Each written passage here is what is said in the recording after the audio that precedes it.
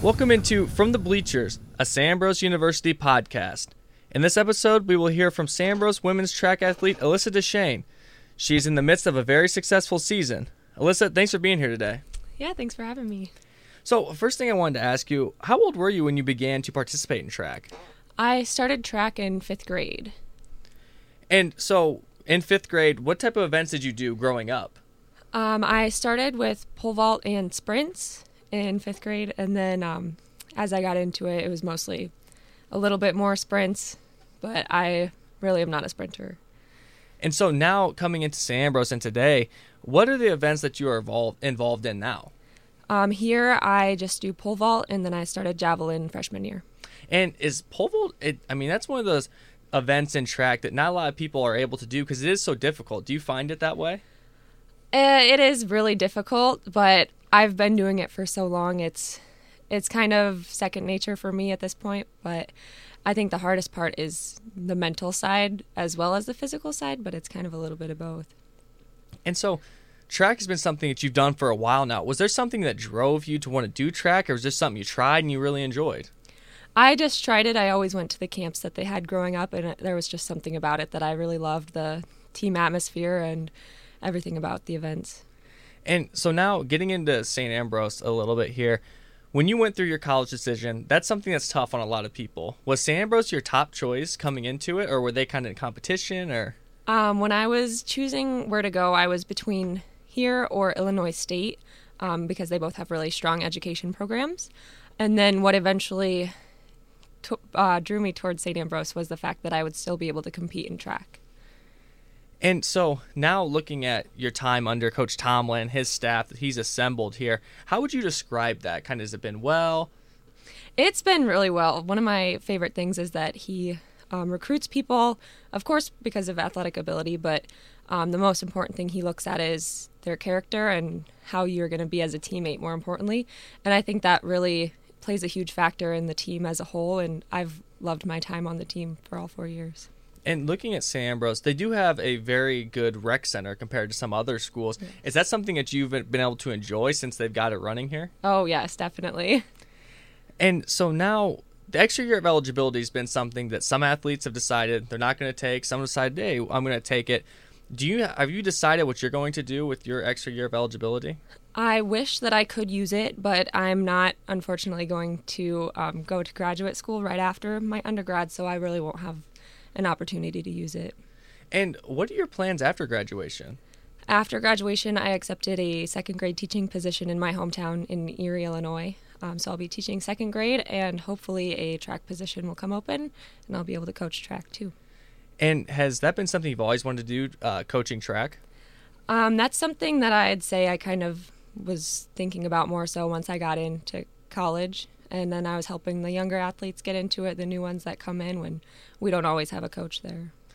And what if you could have chose any grade? Was second grade what you wanted to teach, or is that kind of what fell in your lap? That just kind of fell in my lap. I usually was thinking younger kids, like preschool, but there happened to be a position for second grade.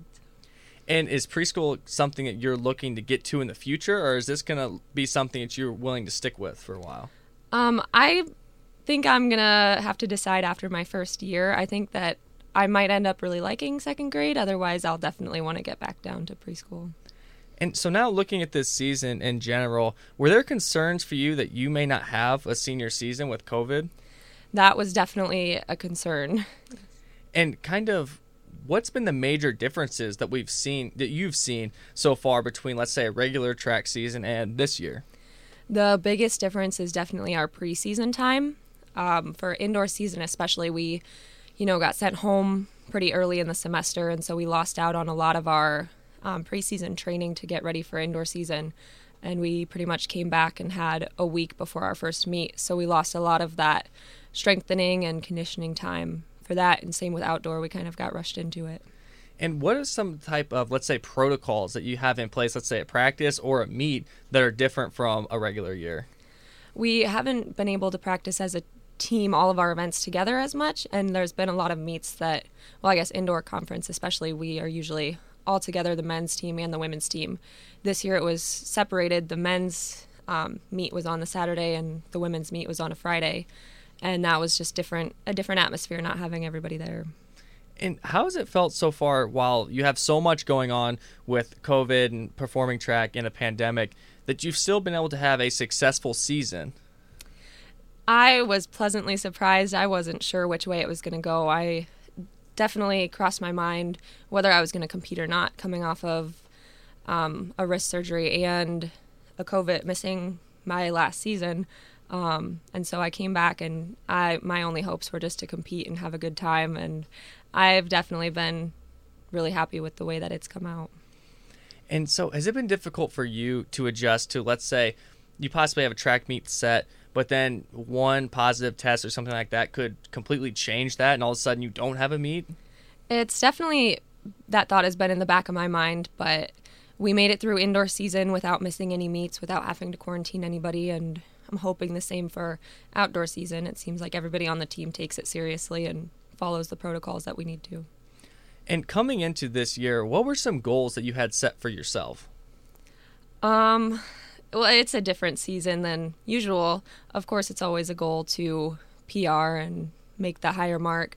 But otherwise, my goals were just to enjoy myself for my last season and try and pick up where I left off 2 years ago, which has been difficult, but so far it's going well. And so we talked about pole vault a little bit, and now we're getting into that just a little bit more.